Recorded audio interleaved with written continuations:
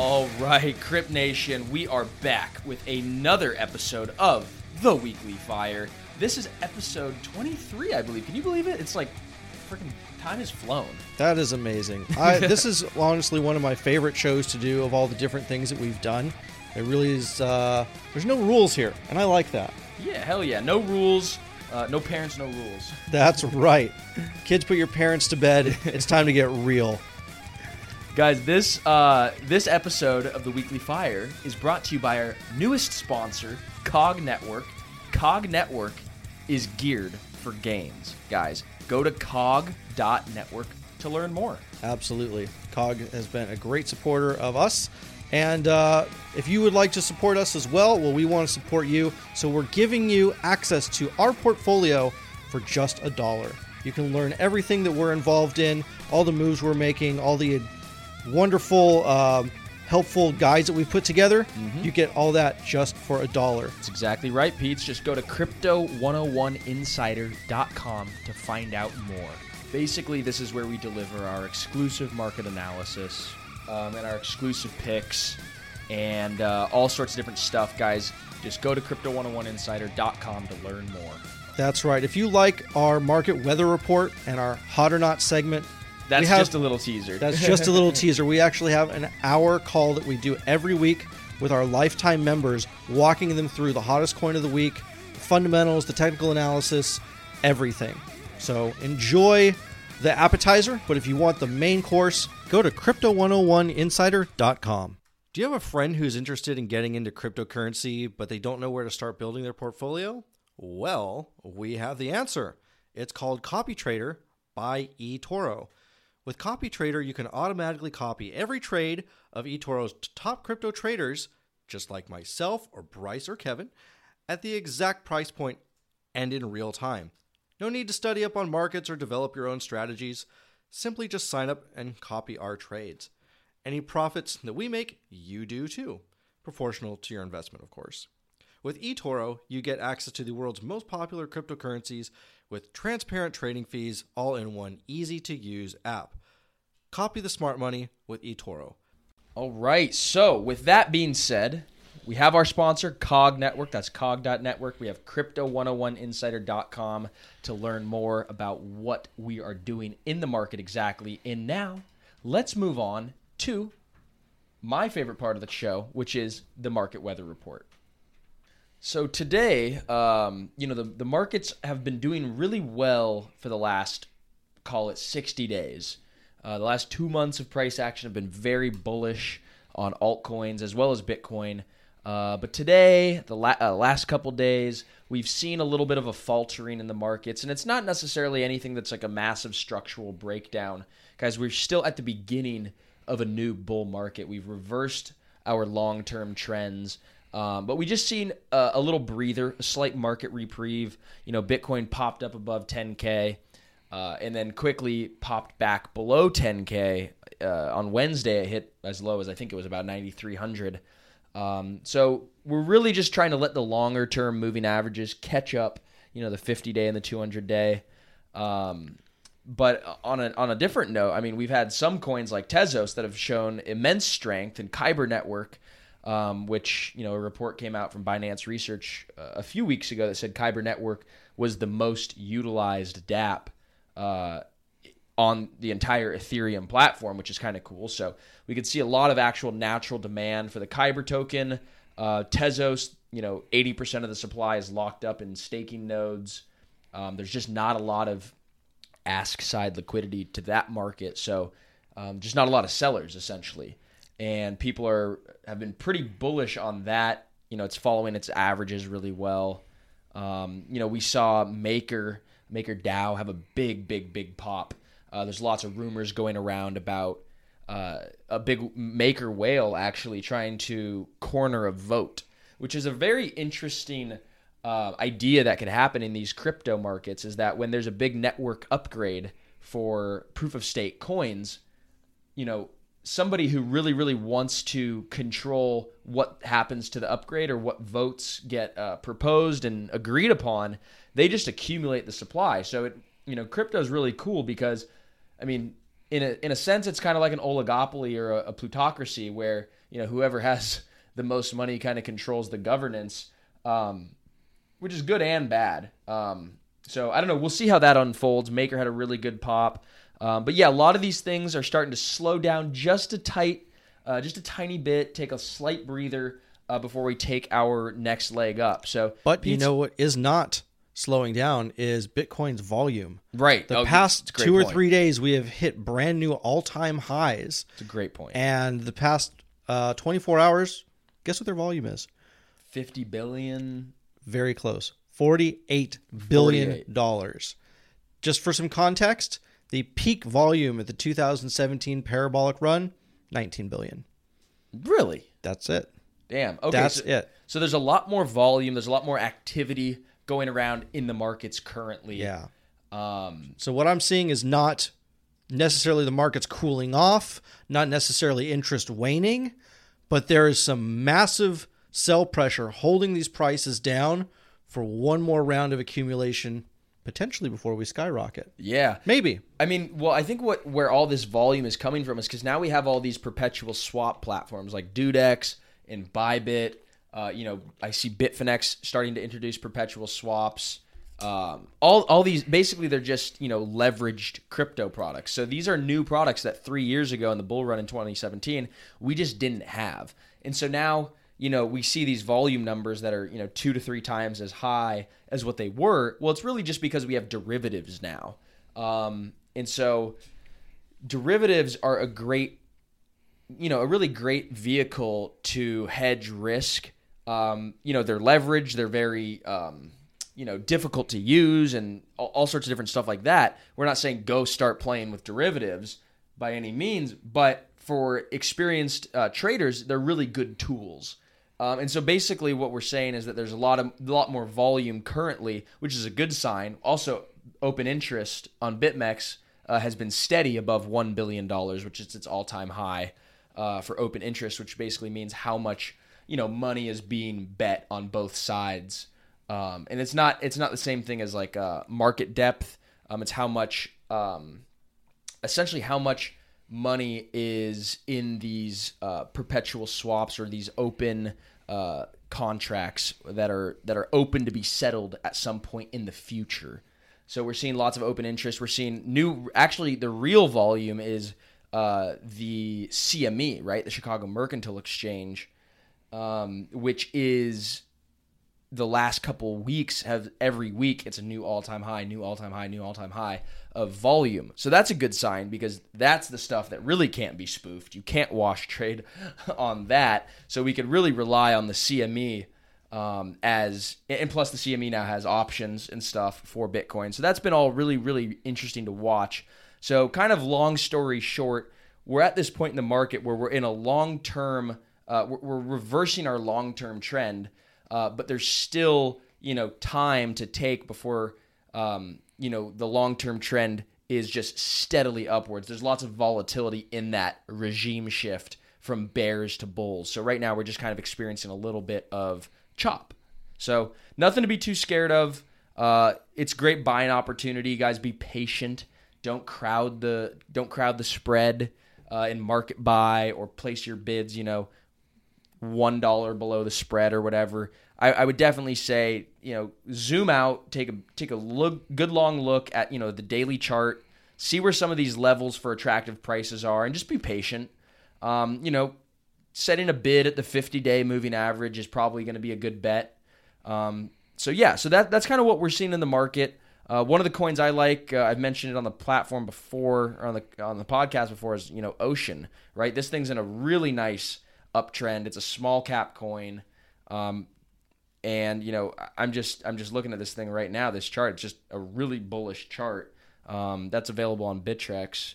Anything that you've been keeping your eye on, Pete? That besides Tezos and I know you've been talking a lot about Ethereum these days, and obviously a long-term Bitcoin bull. But has anything kind of piqued your interest outside of the things that we've been talking about? I mean, let's be real. I love my shitcoins more than any other human being really should. I've never seen quite a love affair like you and a shitcoin. That's true. But I am really, really excited to see Leo, the Bitfinex token, finally posting some green candles. Yeah. after God knows how many weeks of decline.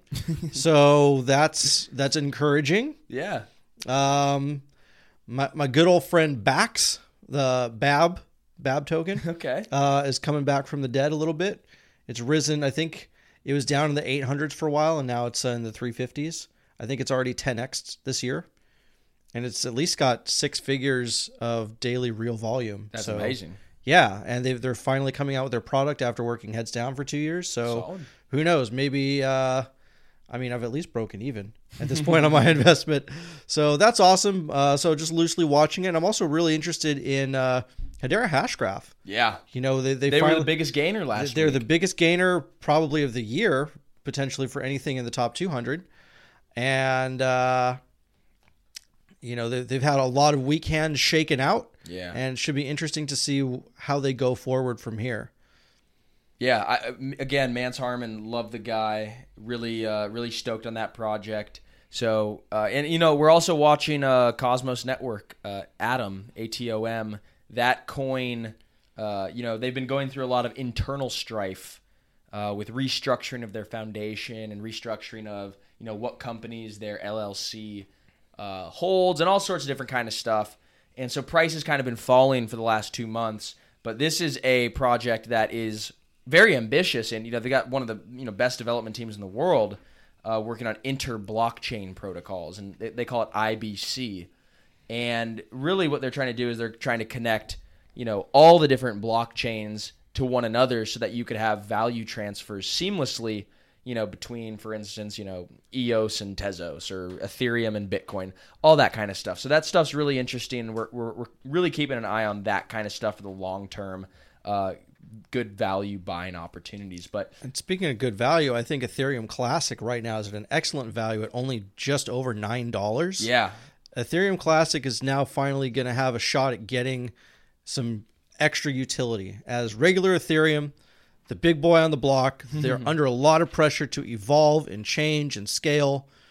And every time they take one more step forward, they break 1,000 things. I know, it's crazy. And God bless those ETH researchers, man. Yeah, and they just can't seem to help it. So it's this collateral damage to try and take a step forward, but it's one step back to get 2 steps forwards. And everyone that gets left behind during that step, the easiest thing they can do to get back online is migrate to Ethereum Classic. Right. So a lot of the utility from ETH is just dripping, if not pouring, into ETC right now. Yeah, and ETC, guys, I mean, much lower market capitalization than Ethereum.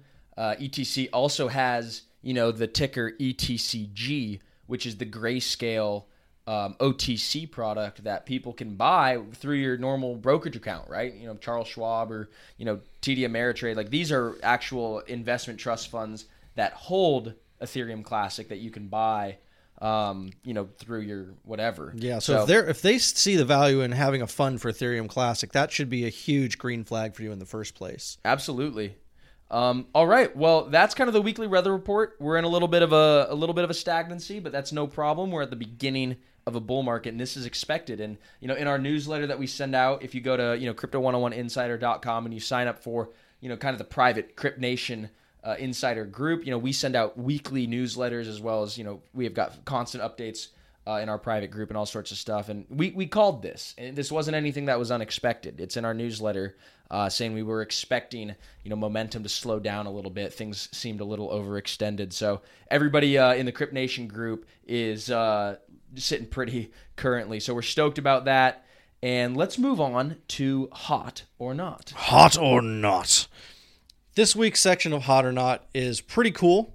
We have some actual normal, regular, believable numbers back again. So number 3 in the hot list is Siacoin, raising up 27.5% at a volume of 13 million a day and a market cap of 137 million. Siacoin's still around. I'm shocked. Yeah, no, they just came out with Skynet, believe it or not. They literally have a product called Skynet, and it is like Filecoin. It's like a decentralized file storage service. Yes, it is. But you can also mine. I don't know. You need like a ton of Siacoin to stake just to prove that you're going to not be a bad actor with this data that's being stored on your system. Yeah. I remember when I first looked at it in 2017, you needed something like 15, 20 grand USD. Wow. To even participate. So funny story about Siacoin. I went to Consensus in 2018, and I actually shared an Uber with the founder of Siacoin, this guy named David. And it was me and David and this other guy named Marshall Long and this other guy named Jeremy Gardner, who's the founder of Augur. And we were all in an Uber together, and I just thought it was so funny. Jeremy had 2 girls on his lap.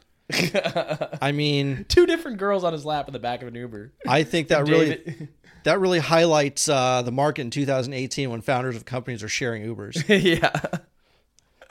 Anyhow, coming in at number 68, number 2, market cap, 68th in market cap relative to the rest of the currencies.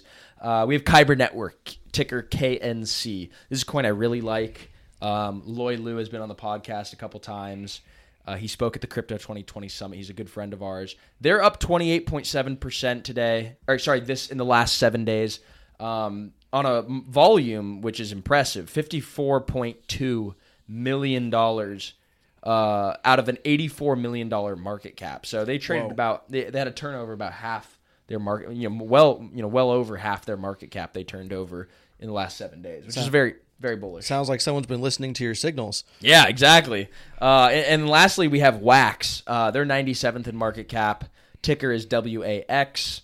And these guys are up 41%, which is pretty impressive. I met William Quigley once, who's the founder, and Sam Castle.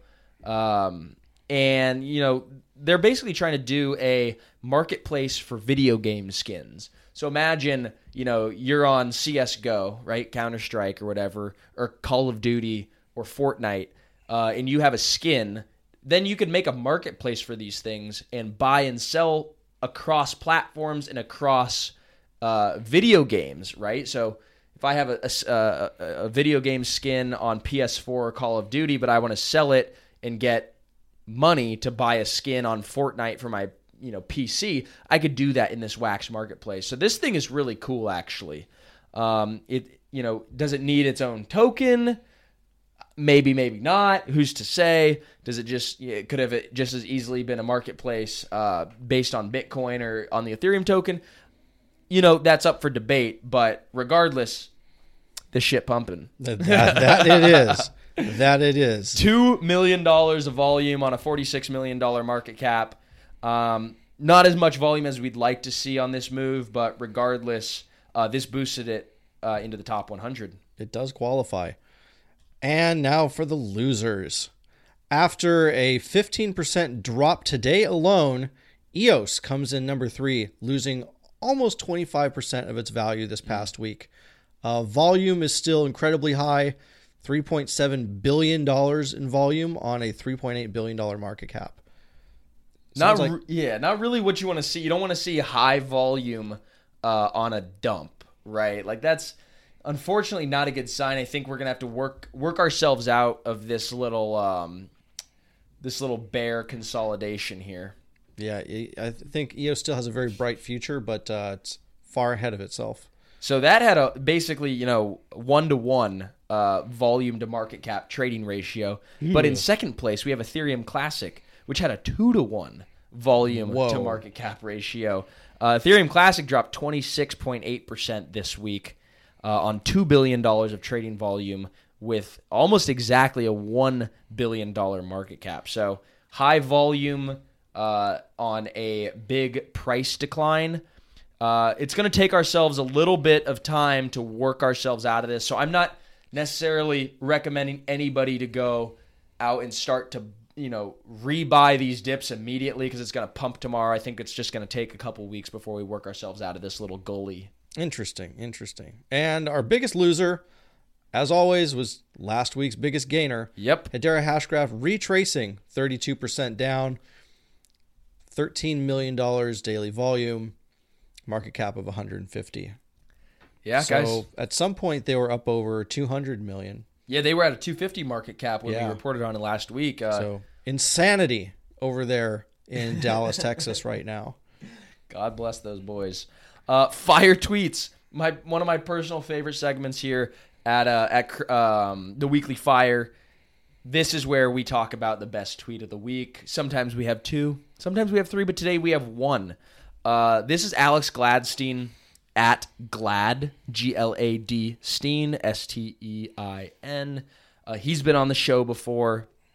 Amazing guy. He wrote the Little Bitcoin book, or he was one of the co-authors of that. Guys, he tweeted on February 17th, "We've never seen anything like this before," referring to Bitcoin. An asset that cannot be censored by authorities, cannot be devalued by governments, cannot be monopolized by corporations, cannot be easily mass surveilled, cannot be stopped by borders, can be accessed by anyone. It is very true. Alex is an incredible guy. He speaks at all kinds of Bitcoin conferences, and he really has his ear to the ground in these regions of the world that have a lot of turmoil and trouble, and just how Bitcoin is impacting society over there. So, Alex, thank you for all your good work. Keep being a great evangelist. Without the ones like you, who work tirelessly to keep things running, everything would suddenly stop. Hospitals, factories, schools, and power plants, they all depend on you.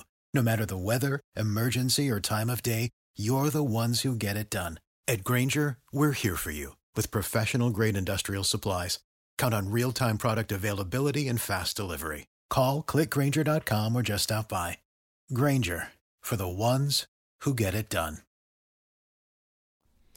All right, moving into Scorched Earth now. Yes, Scorched Earth is a segment, as you guys who have been avid listeners of the Weekly Fire for the last few months know, Scorched Earth is a segment where we talk about times that, we've been burned.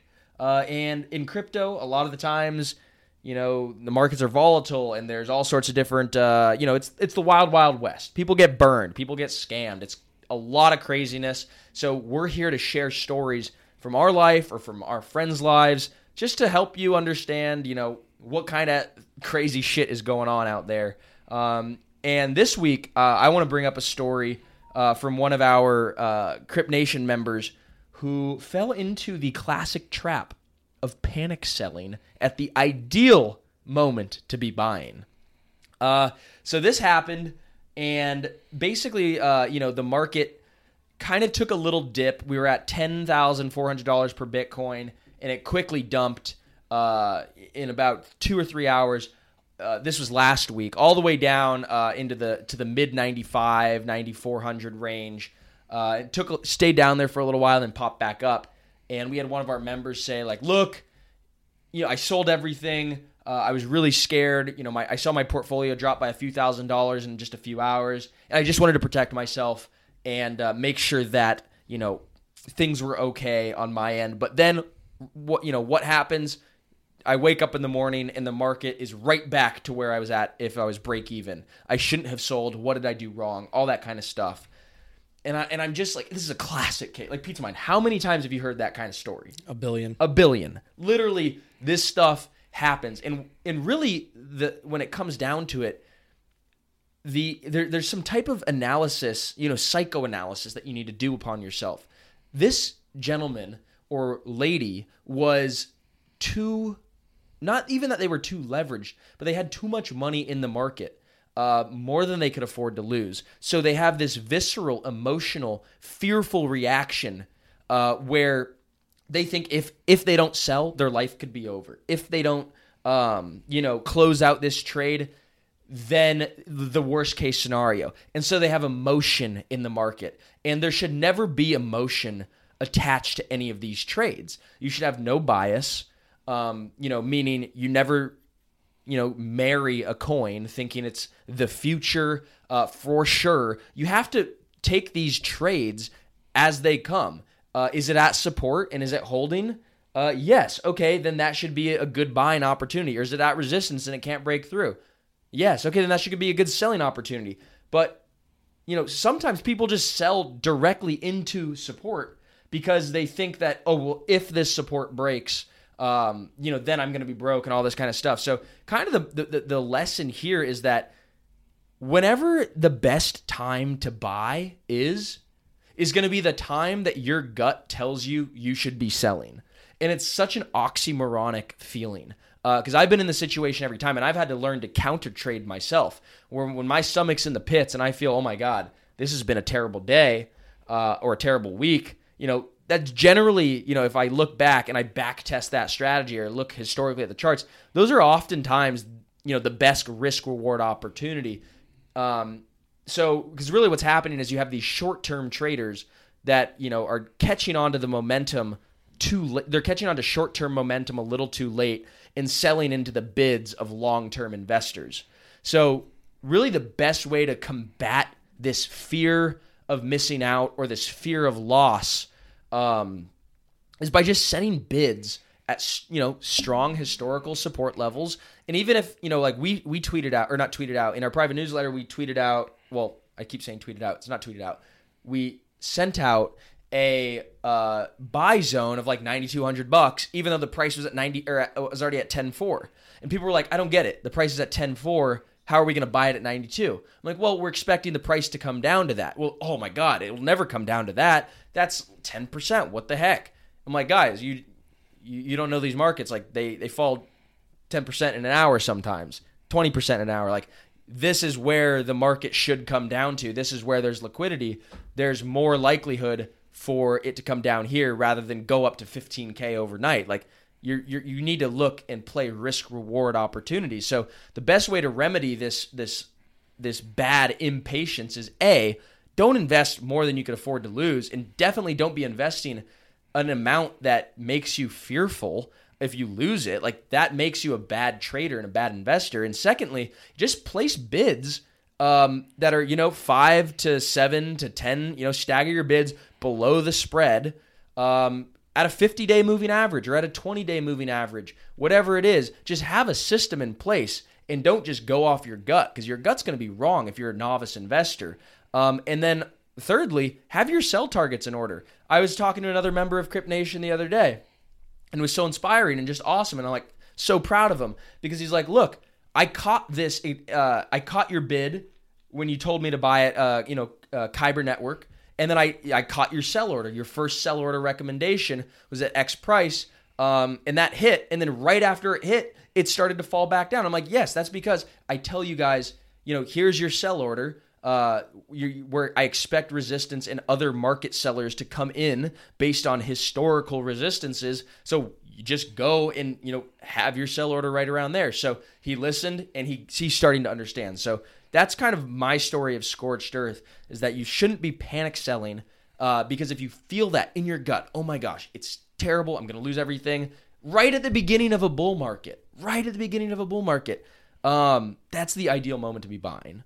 So without further ado, I'm going to pass it over to Pizza Mind to take on Smoke and Mirrors. Pete, for those who are just listening for the first time, what the heck is Smoke and Mirrors, and what are we talking about this week? Smoke and Mirrors is a friendly little debate that we have where we're going to take two different sides of a topic and discuss it from opposing angles. So this week's topic is IOTA. IOTA recently was the victim of an attack on their network. Again, that caused them to literally pause their blockchain. Oh, God. Now, if a system is decentralized, you shouldn't be able to do this. Technically, physically, at all. It should be impossible. It should be impossible. Nobody could go to Bitcoin and say to the CEO of Bitcoin, there's no CEO of Bitcoin. But you shouldn't be able to just say, wait, pause. Yeah. I sent it to the wrong wallet. Could you redo that? There's no hold on in a decentralized network. The other thing about IOTA is it doesn't run a blockchain. It runs a DAG. And the way this thing works is almost like a nuclear reactor, where it has to spin up and have more and more and more transactions as it gains speed. And they've been working at this thing for years to try and get it up to speed where they can remove their centralized part of it called the coordinator. Yeah. That's right. So they had been phasing that out over the past few months until this happened. And apparently it's still there, isn't it? Yeah. Yeah. So here's the question. Is it good or bad to not be completely 100% decentralized like Bitcoin? So, to play devil's advocate, since you always need to have a debate in a good podcast, you can't just all be taking the same side. I'll present the case for the centralization is good and beneficial. So I think first off, if you look at systems in the world, most systems in history have tended towards centralization. Look at the democracy that we have right now. In theory, it's called a democracy where we elect representatives, but we have a central figurehead called the president, right? That is a single point of failure. In essence, it's a centralization. If you look at, a police department or a fire department, you have a chief, you have a captain, you have leaders or central figures that, dictate how information flows from top to bottom and bottom up, right? You have these figures. Look at a human body. You have a central nervous system, right? Look at a spider. A spider has a little body in the middle with all the intestines and all the normal stuff, and then legs on the outskirt. Like, things are just tend towards a central point. And so blockchain is almost unnatural in the sense that it is a distributed system and a decentralized system. But when perfected, decentralization is so much more robust.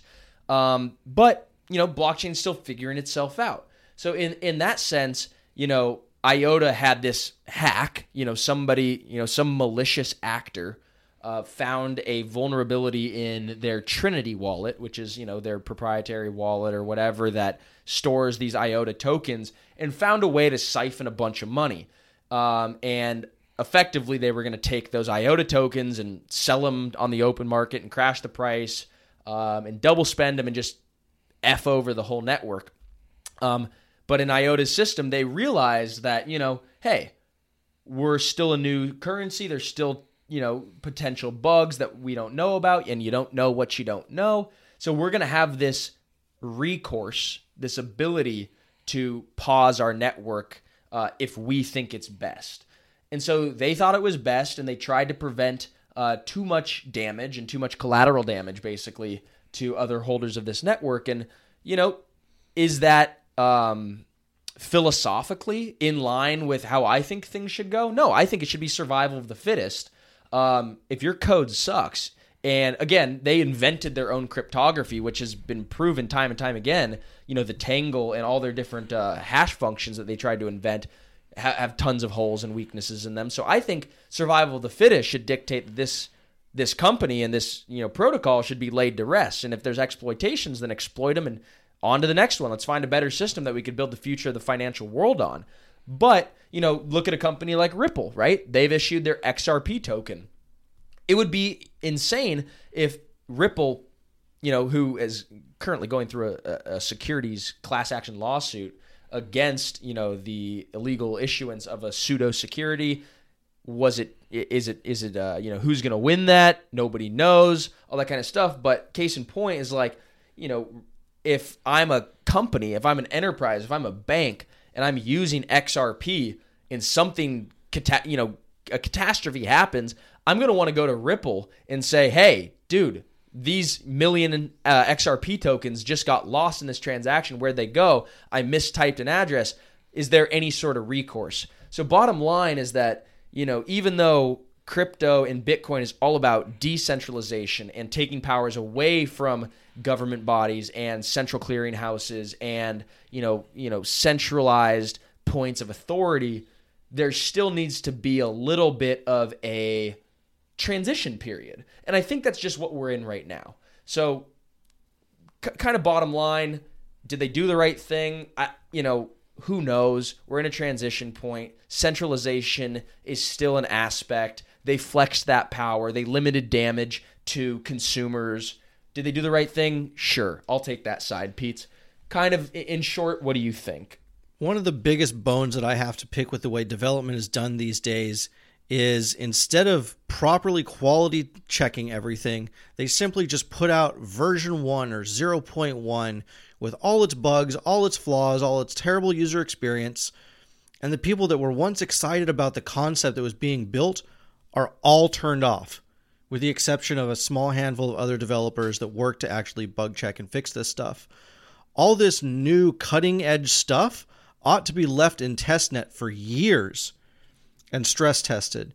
It ought to be put through the ringer. You should have hackathons all over the world and really, really put it to its maximum limits before ever releasing it to the public and allowing people to invest their hard-earned money into it. I mean, we see the problems that happen even when Windows comes out with something. Yeah. And then a week later, they have to issue a critical update. Yeah. It's Patches. just terrible. It's just an absolute terrible experience for the users. I know that that's just what people are used to, and they're saying, well, we can't just put in all this work and not release anything. We need to make money. Look, you guys have ICO'd, hundreds of millions of dollars. Hire a shitload of developers, a shitload of testers, and have some patience. IOTA is supposed to be this thing that smart cities are running on, like their underlying infrastructure. Yeah.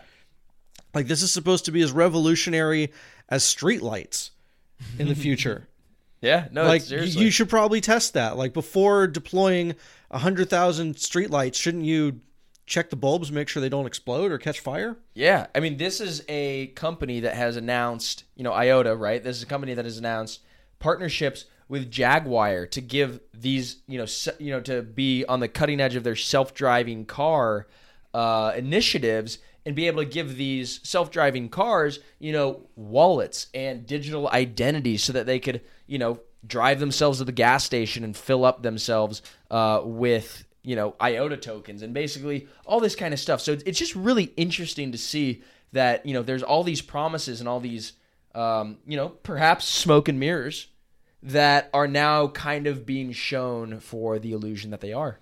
Yeah, and these things are possible someday, but a lot of these cutting-edge technologies like IOTA and so many others are really going to need another 10 years to really be mature. Right. And until then, just call yourselves what you are on a testnet where all these things can be forgiven. And don't try and, say that you're a decentralized network when you're really not. Yeah.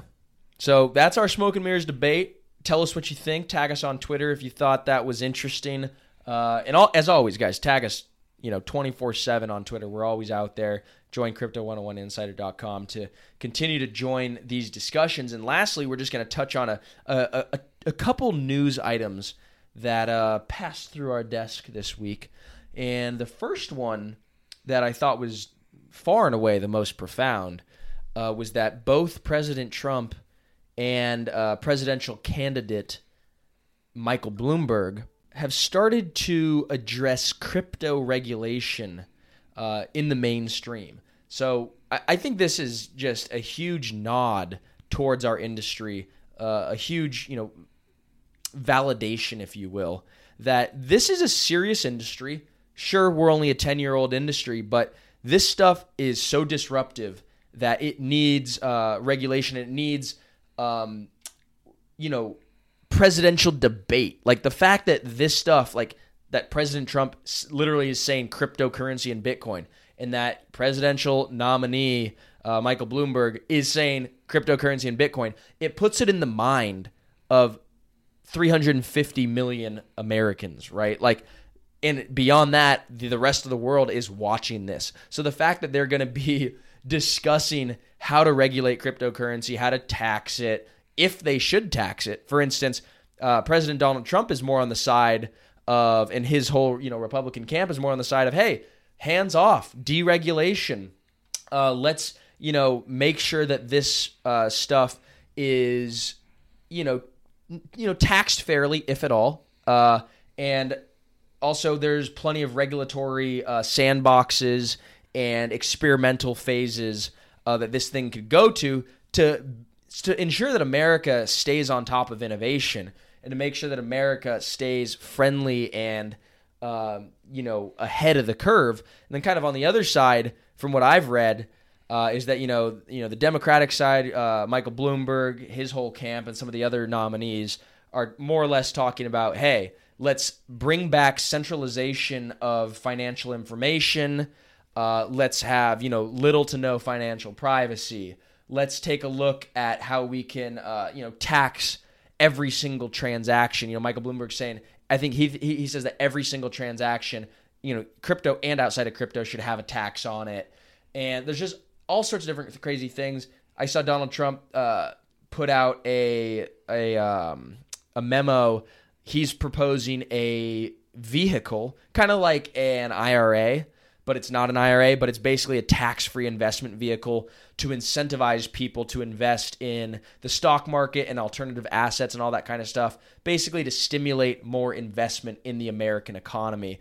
And so we're seeing stuff like that, more stimulation, more growth come out of the Republican camp, and a little bit more centralization, clampdown on the Democratic side. But needless to say, it's interesting to see how these debates are going, and that Bitcoin and crypto are in the mouth of two of the potentially most important men in the world.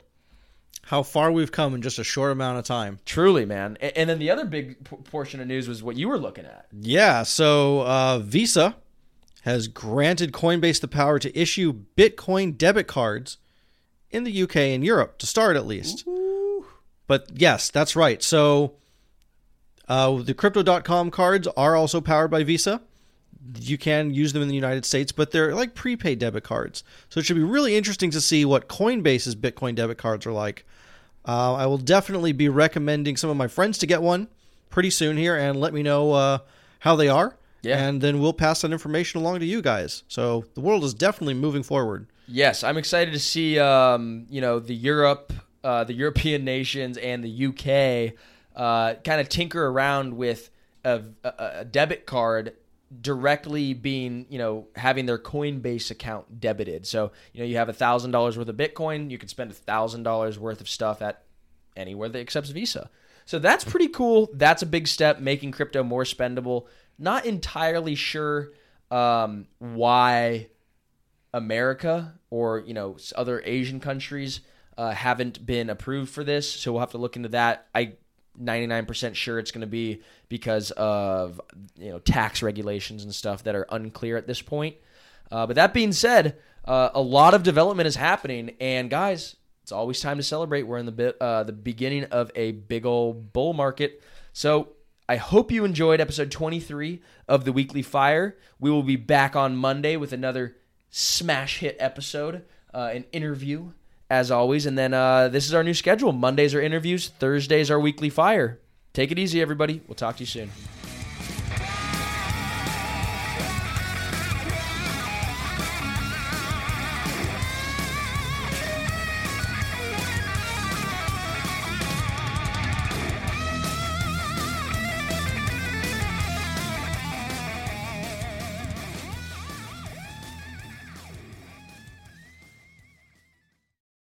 For the ones who work hard to ensure their crew can always go the extra mile, and the ones who get in early so everyone can go home on time, there's Grainger, offering professional-grade supplies backed by product experts so you can quickly and easily find what you need.